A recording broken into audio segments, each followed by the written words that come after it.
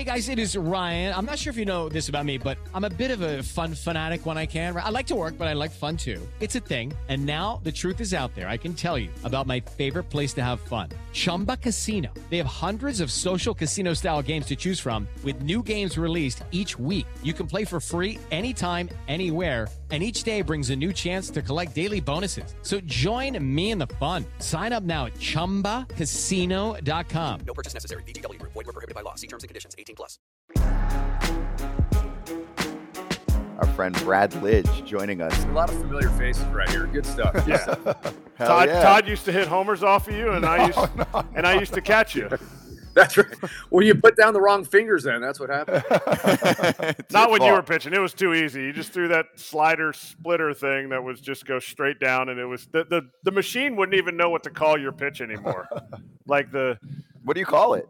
It was a slider. It was a slider, but instead of it going it would spin like a slider, instead of it going side to side, it would go straight down. Slide like football. it's exactly what every analytical machine-oriented team says. If you can throw this slider, this is the perfect slider. His slider was the perfect slider. Is it like analytically.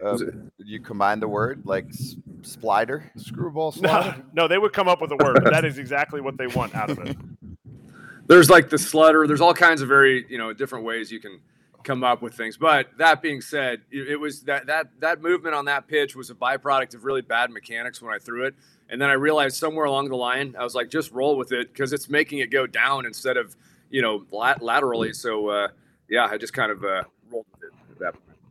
It worked. It worked out well. Yeah, when pitching coaches say, keep your head on it, you were like, you mean move it farther out away from it? You mean bail off to the first base side and have terrible mechanics? Got it, yeah. Yes. Greg Holland said the same thing. He's like, oh, so you want me to cover first while I'm pitching? Anyway. Hey, earlier in your career, you had a broken forearm and a torn rotator cuff. My question to you is, coming back from that surgery, you hear a lot of guys like, when you get this surgery, well, Tommy John, you're supposed to throw faster for one. You didn't get Tommy John. You had all the other things but that, I would assume. But how did you feel coming back? We were talking about Manoah. He lost a little bit on his fastball. Did you ever have, that kind of feel when you pitched all of a sudden you just didn't throw as hard and you're trying to figure out what the heck's going on here? Yeah, definitely. More like I had a lot of injuries. I had 4 surgeries in the minor leagues. Actually, at one point, I had 4 surgeries and 3 wins in the minor leagues. That was not my best. My God. That was not the best start to a professional career. But all of those surgeries I actually came back from, probably throwing a little bit harder. Like the rehab worked really well in those. The strength and everything else. But like later in my career, in fact, 2011, I tore my rotator cuff with the Phillies, and I did it in spring training. And I remember getting the news, and I was like, "Oh my gosh, should I get some kind of surgery or what on this thing?" And that would mean the season was over. So everyone's like, "Just try and rehab it, come back." And so I missed the first half of the season. But when I came back, instead of throwing mid-90s, I was basically throwing 90-91, and I was just like, "What is going on?" Everything I had to throw 90-91. Like I felt fine. I just didn't understand why. There was nothing on the ball. And so I think at that point, that was kind of a big turn for me in my career. Unfortunately, I never was able to really reinvent myself successfully, throwing changeups or something like that. 2012, I kind of took my slop into the season with the Nationals, and that didn't work out great either. But I'd say this, Frage, like recovering from elbow things, there's no doubt you can get all the way back 100%. You can even gain a click here and there. That's possible. But when you have like a torn rotator cuff or something like that, it's really tough to come back and gain or get back all the way to 100%. So when I saw that Max Scherzer, had a partial tear in that teres major or whatever it is in his rotator area, like he's not only going to be not pitching this year, but he's going to have to do something miraculous to come back and be pitching, anywhere close to what he's done previously in his career. All right, talk about recoveries. I saw you in 2008, perfect, win the World Series, celebration. You're going to sign a bunch of pictures. I wish Chooch was going to be there to sign pictures with you. Where's he at? No, he's down in Panama. He's back home. He's in Panama right now at his horse ranch, at his bull ranch. But but you recovered to get to that point. You recovered from one of the more memorable home runs to give up against Albert Pujols. And I want to talk about how that felt. Oh, and they're going on. to show it to you? Oh, no. You brought it up, Craig. I've never Hey, seen that before. He's never seen it before. Oh, my God. Pujols licking his lips, going around the.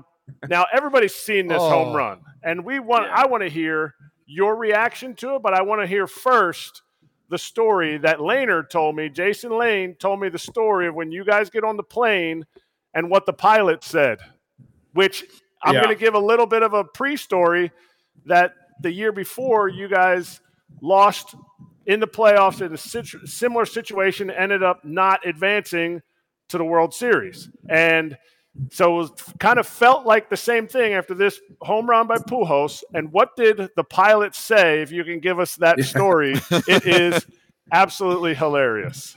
Yeah, well, I mean, For first, needless to say, I didn't feel great after that. Just a little bit shell shocked, like, what just happened.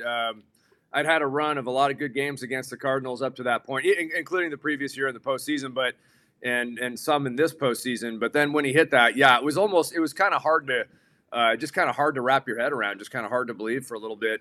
But we were all kind of collectively hanging our heads, and you're right. Like, so we got on the plane, and we're all bummed, first of all, because now we got to travel to St. Louis, and like all these road trip plans change if something like that happens. So we get on the plane, and the pilot gets on, and I don't know, maybe we're an hour into it, a half hour into the flight, and he's like, if you look out to your left, you can see whatever. And if you look out to your right, we can see Albert Pujols' home run still flying by the airport.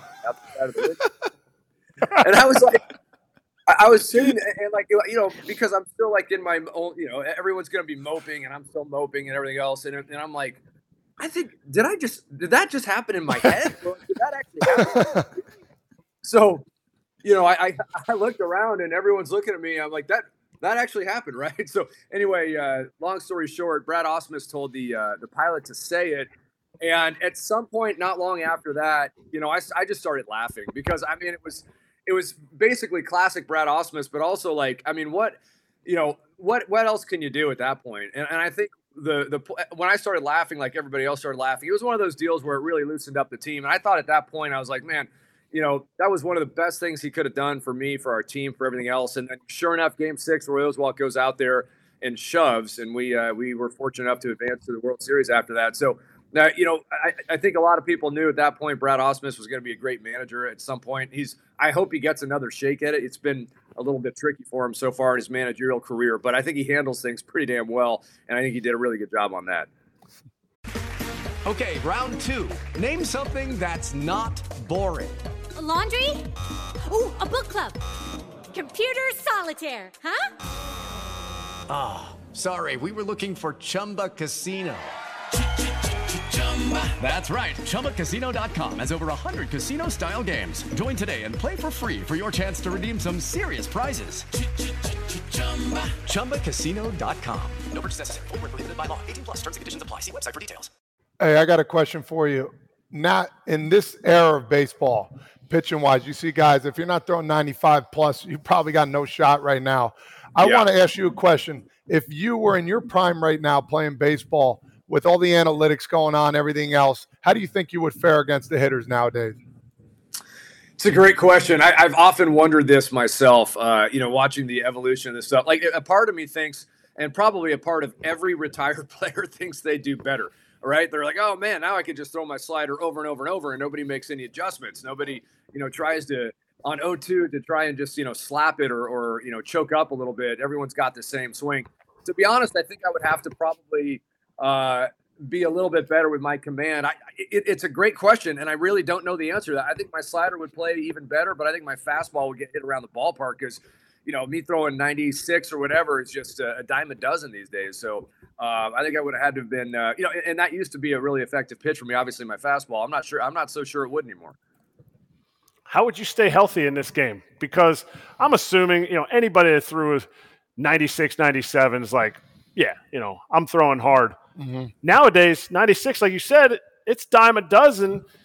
How would you stay healthy? Because you wouldn't be a closer. You have to throw 105 to be a closer now. So how would you have stayed healthy? Because they would tell you that you have to throw harder. And to me, I think closers stay healthier because you know when you're going to pitch, and you have less dry humps.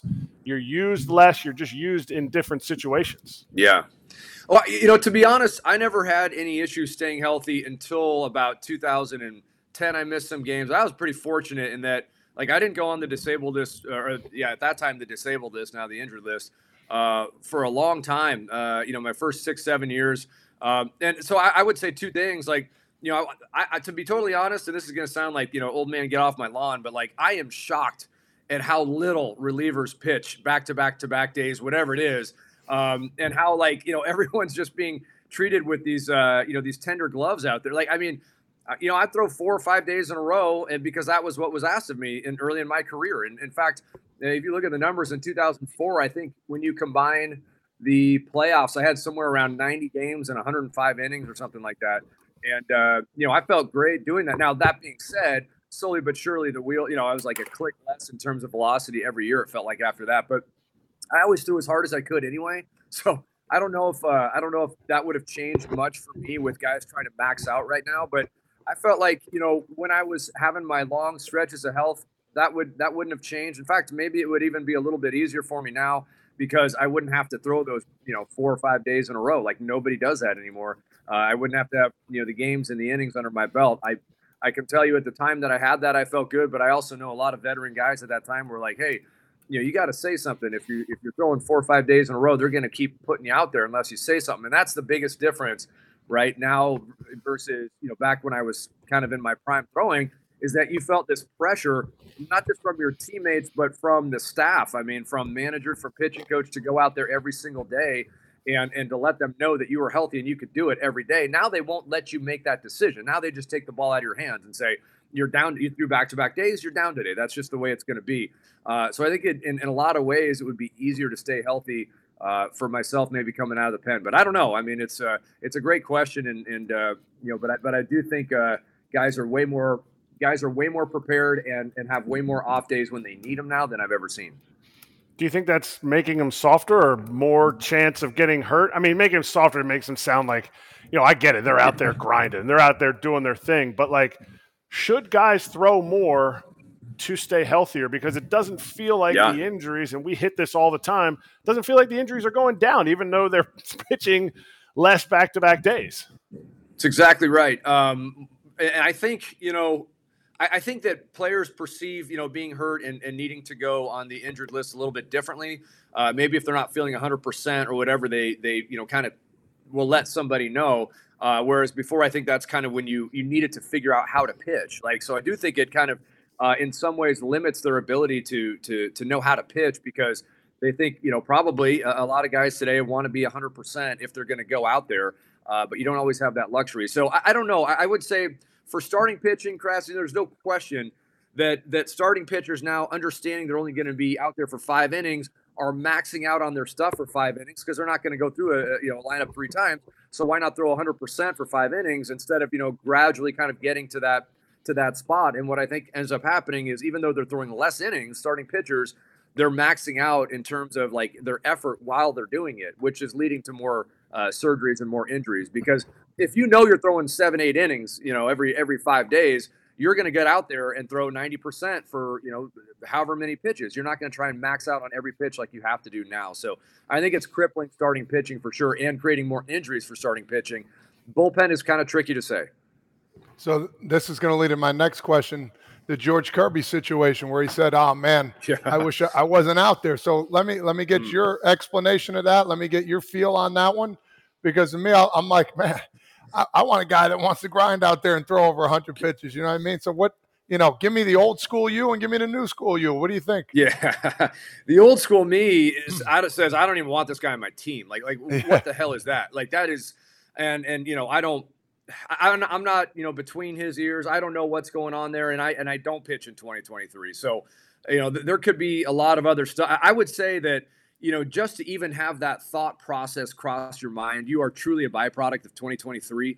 That thing that you think that that's something that you could actually say, and that maybe there wouldn't be any repercussions for it. Like that's ridiculous. Like, I'm sure that, you guys know this and everything else. Like the thing you want to be is a workhorse. Like if you're a starting pitcher, like you want to be somebody that can go out there and throw until somebody forces you out of the game. Like that was always the goal, is to be called a workhorse. And it almost sounds like, in a lot of ways for Kirby, it's like the kind of the opposite, where he's like, I just want to get my whatever pitch is in and then come out. So I'm sure he's been crushed. Look, I don't need to pile on here. Like the dude has been crushed. Social media, I'm sure his teammates look at him differently now. I'm sure the fans look at him differently now. So I know he's taken, a lot of heat for this, and I don't need to pile on. But it is shocking to think that thought process could actually come into someone's mind, and they actually felt comfortable enough to say that. It truly is different, in 2023. Hey, what do you think a closer's mentality is like in terms of his personality? So do you have to be either super competitive, super crazy, super kind of out of it where you don't get fazed by anything, like even things that people should be fazed by? It's like, oh, look, like they're robbing a bank that you're about to walk into, and you're like, oh man, all right, I guess I won't get some 20s. All right, see ya. Like, do you have to have one of those like crazy, personality traits? Like I would say for you, from knowing you, you're quite competitive. I would just say this, and sorry, I'm trying to find a charger for my computer. I hope it doesn't cut out here anytime soon. But I would just say this: there's a variety of personalities for closers, for sure, that I've come across. Some guys are more methodical. Some guys are absolutely, nuts every time they go out there, and because of it, they're not even going to be thinking twice about whatever it is that they're doing. That's probably a good mentality. Obviously, regardless of whatever your preparation is, you got to be somebody with a short-term memory. You got to be able to flush it and move on to the next day, which is what we, try and teach kids in Little League and everything else. I mean, you have to have a short memory in baseball, period, but especially as a closer.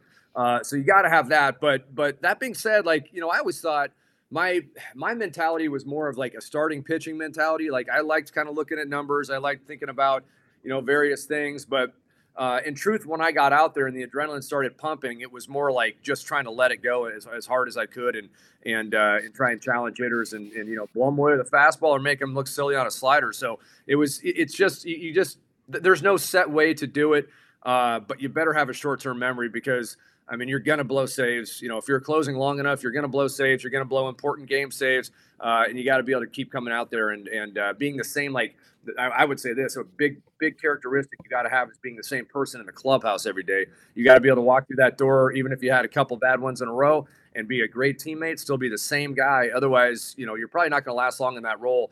But if you are that same guy and that same teammate, then your teammates will respect you regardless. All right, people, here's the deal. It's pretty much sunny year-round. Summer never ends, so you need to make sure you pick up yourself a little Shady Rays action with my boy, Eric Kratz. Why? Because we want you to look better than Eric Kratz, and in order to do that, you need to at least match him and pick up a pair of premium polarized shades. Just look at his reactions while we're talking through this. An independent sunglasses company that offers a world-class product just as good as any pair of sunglasses that you have ever worn, but not as expensive. And that is one of the many keys to why we are teamed up with Shady Rays this season. Also, they offer the most insane protection in all of eyewear. That means that every pair of sunglasses is backed by lost and broken replacements. AKA, you lose a pair, you break a pair, no big deal. They'll send you a brand new pair, no questions asked. So if you're a fan of what you're looking at, and even if you're not, and you just want incredible sunglasses, I'm telling you, this has been reviewed by over 250,000 people. Also, we'd like them all to use the promo code FOUL because we like to save people money. 50% off 2+ pairs of polarized sunglasses. You have to use the code FOUL. FOUL. It is a pair of sunglasses, Shady Rays, that has been rated 5 stars by over 250,000 people. So get after it. I was born in 1980, so I didn't see the 1980 World Series championship for the Phillies, but I was definitely alive in 2008. Take us to that last pitch. Oh, against that's nice airtime too on the jump. I know, he got up. Right? Yeah. And then Yeah, big piece landing on top of you. That didn't feel good. Yeah, I know. This right there, that was great. And then here when Howard comes in, bam. Yeah, then it was just 20 dudes piling on top. Yeah, I mean, honestly, like, I had faced Hinsky before, and I told, I told Chooch, I was like, listen, the only time I've ever faced this guy before, he hit a fastball off the wall off me in Houston. I was like, he waffled that pitch. Let's not go there. And Chooch was like, all right. So we kind of, sat back with Doobie, and we were like, look, pitching coach Doobie, and we were just like, let's just throw sliders until he's out. So we basically, Chooch goes back there and he just never put down any fingers because we were just going to go sliders until it was over. And, I threw some good ones early in the count. He fouled off one or two. And then when I came set on that last pitch and gripped it in my fingertips, I was like, oh, this is the one. Like I could feel the seam, just felt just right in my fingertips. So, let it go. And it had that good, that movement we were talking about kind of down and away from a lefty. And, yeah, and then it was just pure elation after that. I mean, still screaming for joy on the bottom of 20 dudes that are 200 pounds. I'm still screaming, and even though I can't breathe. So I don't know. I mean, it's what you live for. It's pure elation, that's for sure. Come on, Big Piece was bigger than 200 pounds. Don't get my guy. Okay. Big Piece at 250. Chooch? Was No. he 250? No. Big Piece. No. Howard, Ryan Oh, Howard. Ryan Howard. Yeah. Oh, man. He was the first one that got you. But yeah. what a lot of people forget, because some people that watch the show weren't really watching baseball in 08. Like, think about the fact that you guys had a game. That game was rained out in the 6th inning. Am I right? Yeah. They tied it. That's right. Yeah. The 6th inning. So now you're sitting there on that day. You're like, okay, well, I'm definitely coming in this game. Oh, wait, no, it's not today. Then you got rained out again the next night. And then everybody in Philadelphia showed up because people were giving their tickets to people, and you could buy standing room tickets, or people were forging tickets. How different of it was. I'm telling you, it's going to be a 30 for 30 at some point. It's going to be People outside were forging them and getting in? Because they were selling them secondhand on the market, and it wasn't all digital. So people were buying tickets to get into the game. That it was just the restart. It was just the restarted game. Yeah, I mean, it was unbelievable. There had never been really anything like that because, the continuation of the game was going to happen the next day, and it got rained out the next day. So then we had to wait another day to start everything up. And you want to talk about, like, not being able to sleep. We're on the cusp of winning a World Series, and, I know I'm going to be pitching, and it's going to happen immediately. And, when that happens, everything will be on the line. So, that night it got rained out. Didn't sleep well at all because I knew I was going to be pitching the next day, really. And then that day got rained out. And so then, don't sleep the next night either because the adrenaline that's going through you at that point is pretty hard to describe. So, yeah, it was it was a shit show. We can say shit on your show, right? We can say that? Yes, sir. Yes. Yeah, yes, we encourage realness, yes. SXM, you can't curse. Right? Yeah, it was a shit show for sure, but it was. That being said, it was amazing how it worked out, nonetheless. And obviously, none of us would change it for the world. None of us in Philly would change it for the world. For sure not. For sure not. Rays, whatever. But so you win the game. You guys are a tight knit group. I played with most of those guys later on in 11, 12, and 13. Tell me your best memory of that night's partying, and you can't use Cole Hamels, or not Cole Hamels, I think it was Matt Stairs, getting driven to the party with a cop because the places to buy kegs were closed, and they had kegs in the back of the truck, get back in the paddy wagon, delivered to one of your teammates' houses. So you have to find a different story from that night, because you didn't sleep those previous 3 nights. Yeah. I know you didn't sleep that night either. Well, all I can say is, we're at Pat Burrell's place, downtown Phillies, this awesome loft down there. And, everyone's in there, including what felt like to me half the police force at one point. I mean, there was like so many cops, and they were helping us out, and, they were keeping security, everything else. But at one point, I remember looking over the railing of his loft in Rittenhouse Square and looking down, and it was, toward Broad Street, and it was chaos down there. I mean, people are jumping up and down on cars, windows are kind of getting blown out on certain stores and things, and we're up there, and I remember one of the policemen was just kind of like, somebody was kind of looking at him. He's like, listen, he's like, we got enough work to do when people aren't happy, so we're going to let them celebrate tonight. We'll clean up tomorrow. And I was like, man, that is awesome. Like, it really kind of fired me up there. It's just kind of one of those things where, in Philly, like, yeah, there was a little bit of chaos going on, but it was pure joy chaos. So they were going to let them celebrate and clean up the next day. But yeah, I didn't go to bed that night either. So it was a long few days there. Yeah. Wow. That's crazy. That is wild. Did you guys party like that when you guys won? No, I got fired before the World Series was over. Oh, for the Royals. For KC. We partied like that after we won the American League Championship Series. Did you? Yeah. Yeah. In Kansas City? Got after it. And it was you didn't have Pat Burrell's loft, though. Whenever I hear Pat Burrell's loft, I'm like, oh, here we go. I'm rolling up my sleeves. We didn't have Pat Yeah, Burrell's that's loft a vault that probably shouldn't be open very often. Yeah. Pat Burrell's at 30 for 30. I'm not talking about now from his playing days. Just for life, yeah. Holy crap. And we didn't have Brett Meyer's house out in the suburbs either. Yeah, that's that could also be an interesting show too. Topic. Yeah. Do you think Trout gets traded this offseason? And then Ohtani too. So your take on that whole mess in Anaheim that's actually, in my mind, going to turn into one of the most covered baseball off seasons in MLB history. Imagine Ohtani and Trout switching teams. Yeah, I guess if you're an Angels fan, this is not good. This is not a good time. Not a good time to be alive. Yeah, I think Trout could very well get moved. It's unfortunately for him, the injuries have been, real, and it's creeping up a lot more on him these days. And so, you have to take that into consideration. But I'm sure the Angels at this point would eat a little bit. I would guess they would even eat a little bit of that contract if they're able to move him. And if the Phillies, if you can move Mike Trout, how would the Phillies not be in on it?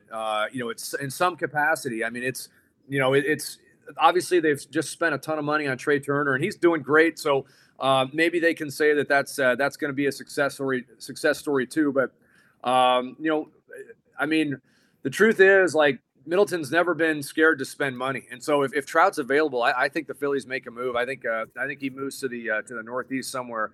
But that being said, I don't think Ohtani goes back there either, and I just think it's going to be an absolute horror show for Angels fans this offseason. I think there's a good chance Trout gets moved, and they kind of figure out how to start over.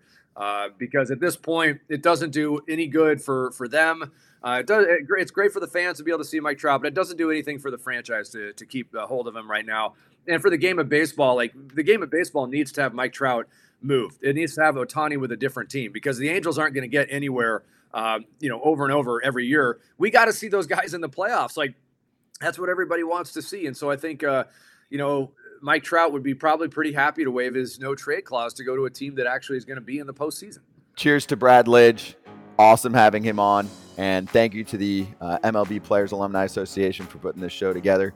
Always appreciate everyone behind the scenes. If you want more information on your favorite former players, hit up baseballalumni.com. See you next time on Legends Territory. Lucky Land Casino, asking people, what's the weirdest place you've gotten lucky? Lucky? In line at the deli, I guess? Aha, in my dentist's office.